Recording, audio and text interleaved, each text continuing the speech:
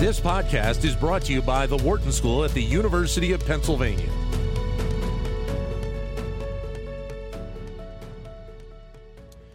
Well, as we continue to converse about the state of business right now, the discussion about the value of remote work continuing on a variety of fronts, you've had several companies start to require employees to come back to work, either full-time or at least a day or two. Zoom is one of the latest. There's a little bit of irony there. But you also have the level of remote work that benefits both employees and employers. You also have the questions around the level of productivity coming from remote workers. So where do things stand right now? We turn and ask that of Ivan Baranke, Associate Professor of Management here at the Wharton School. Ivan, great to talk to you again. Hello. Thank you for having me. It's a pleasure to be here. Thank you. And so I'll start off with Zoom. And the fact that they are asking their employees to come back into the office a couple of days a week. First, I guess it seems like that may be the formula that a lot of companies are going. Maybe not asking their employees to be back 5 days a week, but at least asking them to come back a couple of days a week. Yes. I mean, first of all, like you said, when I saw this news, I couldn't help but remember, the phrase coined by Jacques Mallet du Pin, easily among the top 10 of my political journalists from the 18th century, right? You remember Jacques. Now, he coined the term around the French Revolution saying, like Saturn, the revolution devours its children. So now Zoom, having created this wonderful tool of remote work, and creating a whole company around it. I mean, that's really important to remember that there's like the best illustration of a company who was built around remote work now see it imperative or interesting to ask employees to come back to work. And I think that there are so many issues around here that, it's worthwhile unpacking that a little bit. Just to remember what it means to work remotely is really quite different from what it means to work in the office. I mean, and here I'm talking like from the perspective of the company. I mean, when you're a company and you want to get a project done, when you work remotely, you can ask the question like, who's the best guy in the country or who's the best guy in the world whom we can afford to work on that task. And then we can assemble these teams that are sitting all over the country or all over the world, if their sleep patterns allow it, who then work together. So they can really focus on selecting people who, a priori, are the best people for the task. But what they didn't fully appreciate is, how to manage the team aspect of this. So given that people are all over the world, what happens is that people are working in a way where they can shine. You work on your podcasting and you want to make sure that the podcasting aspect work comes out really well, versus compared to, let's say, the overall radio station works out really well.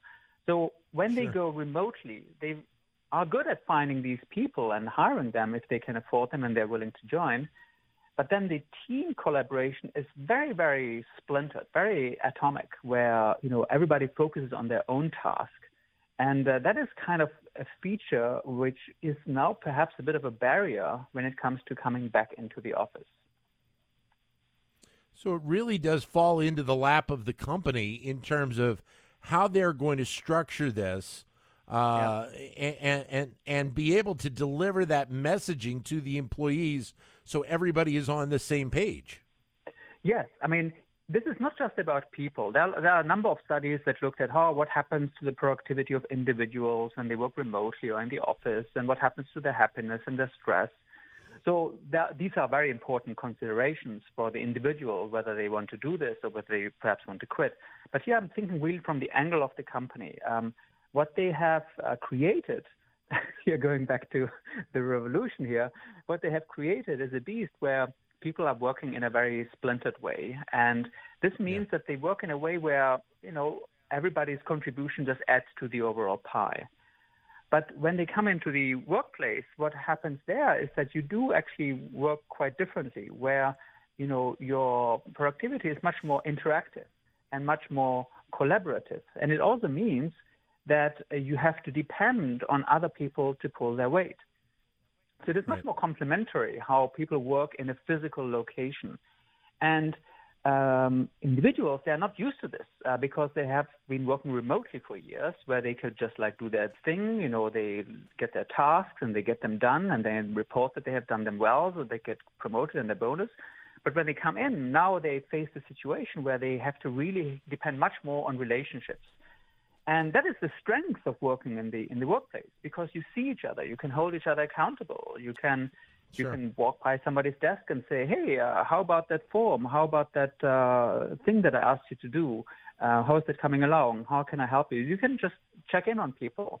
You can talk about many things, and you talk about many things in principle because you want to create relationships, and with relationships you create ties and you create trust. And that is all conducive to a very different style of working. And so what the company has to explain or help here is that when they come in, they really need to, take the employees rafting, so to speak. They have to do much more team building exercises. They have to help them to get comfortable with working together with each other. But they can't just like turn off the video or do something else whenever it suits them. Here they really have to get used to working together in a productive fashion. And that is a transition where the organizations play a really key role. And they have to communicate this to the employees so that they don't get scared what it really means for them when they come back to the office. How much do you think then that companies will ask employees to come back not only part-time but full-time? And is that totally done? I mean, obviously there are some sectors that believe the importance of being in the office and being there 5 days a week is crucial to the bottom line. There are others that out there that believe that a hybrid kind of work process is something that can work for them, and they can still be, they can be profitable to the bottom line. Where do you see this going then in the years ahead, do you think? So, it sounds like a nice compromise to ask people to come in part-time, and, that might ease with the transition. But it's also a headache for both sides, the employers and the employees. When you don't know when your teammates will be in, that creates a coordination issue. I mean, you might say, well, it's Wednesday and I come in, and then you come in and then, a couple of key members are not there, or people whom you don't anticipate to need to interact with. But as you come to the office, you realize that you want to, and then they are not there. So it's just like a headache to coordinate. And the same for the companies. What companies did when they pushed their people to work remotely and they supplied them laptop and all the technology and the software, they compensated this by downsizing their offices, make much fewer desks available and office space available. So now the company now has to coordinate when people come in so that enough space is there and that, the teams or the people can work together in a very much more natural and organic way.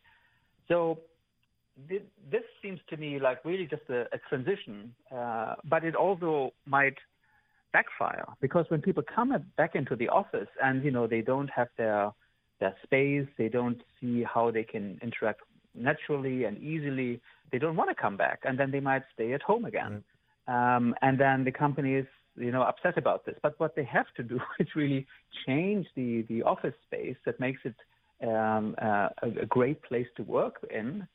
And I just find it really difficult to do that when you ask or allow people to come in part-time because of all these coordination issues.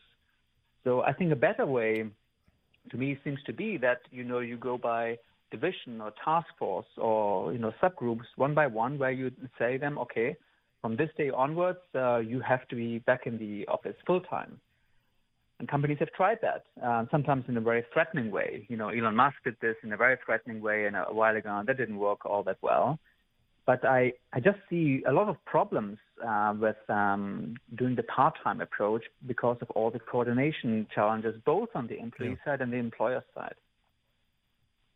There is an element of the company wanting to have that level of control on their employees, isn't there? Absolutely.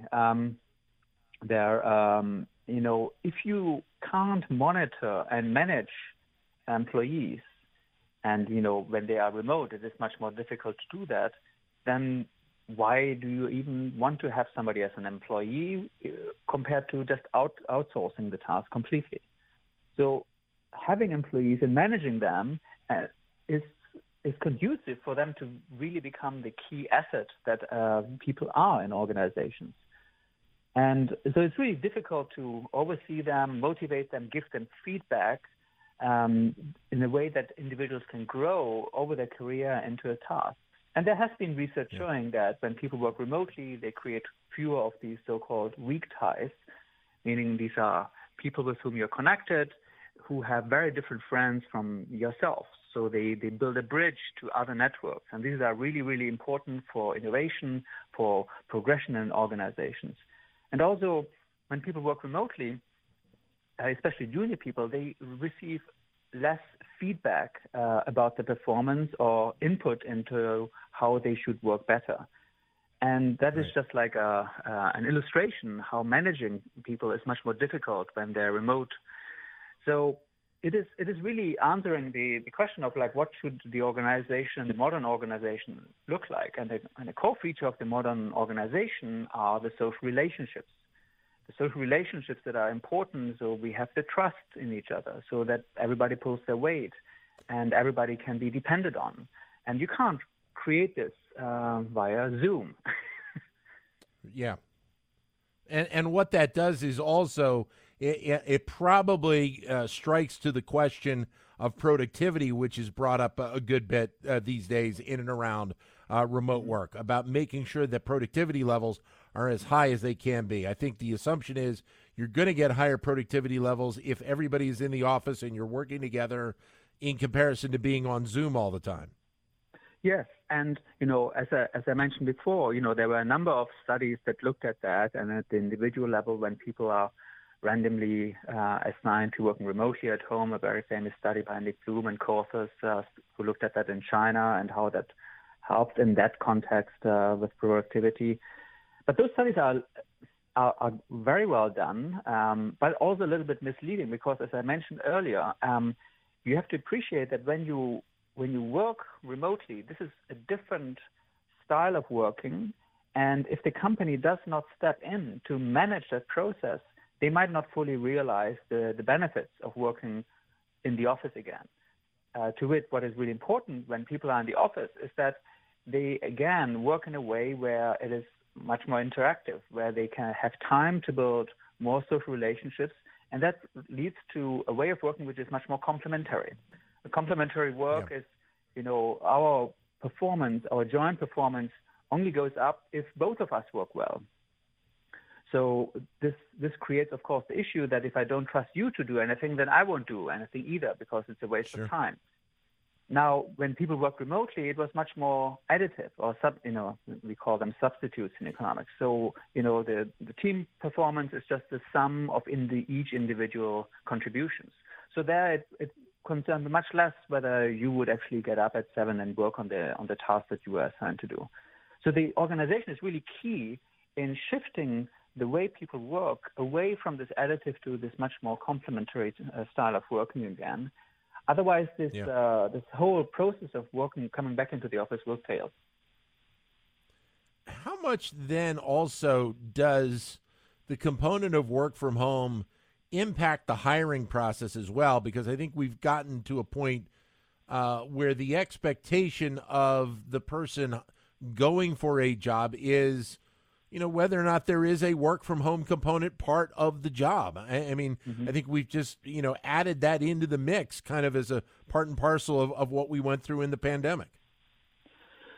Well, this is a fantastic question. And this gets to a much more tricky issue. And what I'm about to say is not a criticism of employees, but just a feature of what it meant to work remotely. When you work remotely, people wanted to accommodate you and needed to accommodate you. They gave you, laptops. They found ways so that you can deal with your family situations. They were very accommodating to issues around chronic health, both physical and mental. And that is great that these companies did that. what this led to is a little bit of a mindset where employees work when it is convenient for them. And that is not really the traditional perspective of what a workplace contract is about, where as an employee, you are owed the company all your time and attention.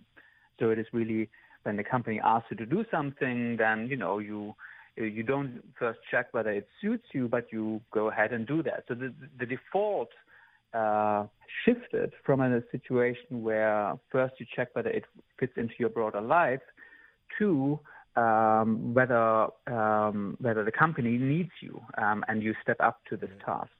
So this is just a shift in this mindset. So when people will come into the workplace again, they have to get more comfortable again that, they are assigned tasks that perhaps are different from what they have done before because it is the requirement of the team. So let me just explain this last point again, and we started with this. So when people work remotely, you could just hire the best person to work on a task, and when you assemble teams like this. But now when you work in the office, because relationships are so important, you want to compose people around whether they can be there and whether they can work together organically. So they might not perhaps be the best expert in that field, but that is counterbalanced by the great advantage of that person being there, and you can interact with this person and build relationships with this person. So people have to shift their mindset away from only working on things that were their core competencies and what they think that they are perfect and excellent at and what they like to do, back to a mindset where, if there's work that needs to be done, that they step up to the task and contribute to this and derive meaning and satisfaction from the fact that they can contribute to the team performance. So this is, again, just to illustrate, the organization has a big task ahead of them to change and help people with this mindset of working in teams and working on tasks that perhaps are not the most convenient or the most status-deriving tasks. Ivan, great to have you with us today. Thanks very much for your time. Look forward to talking again down the road. Yeah, and we should talk perhaps again in person so we can build on our relationship again, right? Absolutely. No question about it. Thanks, Ivan. Okay. All the best. All the best. Bye-bye. Bye. Ivan Baranke, Associate Professor of Management at the Wharton School. To keep engaged with Wharton Business Daily and other Wharton School shows, visit businessradio.wharton.upenn.edu.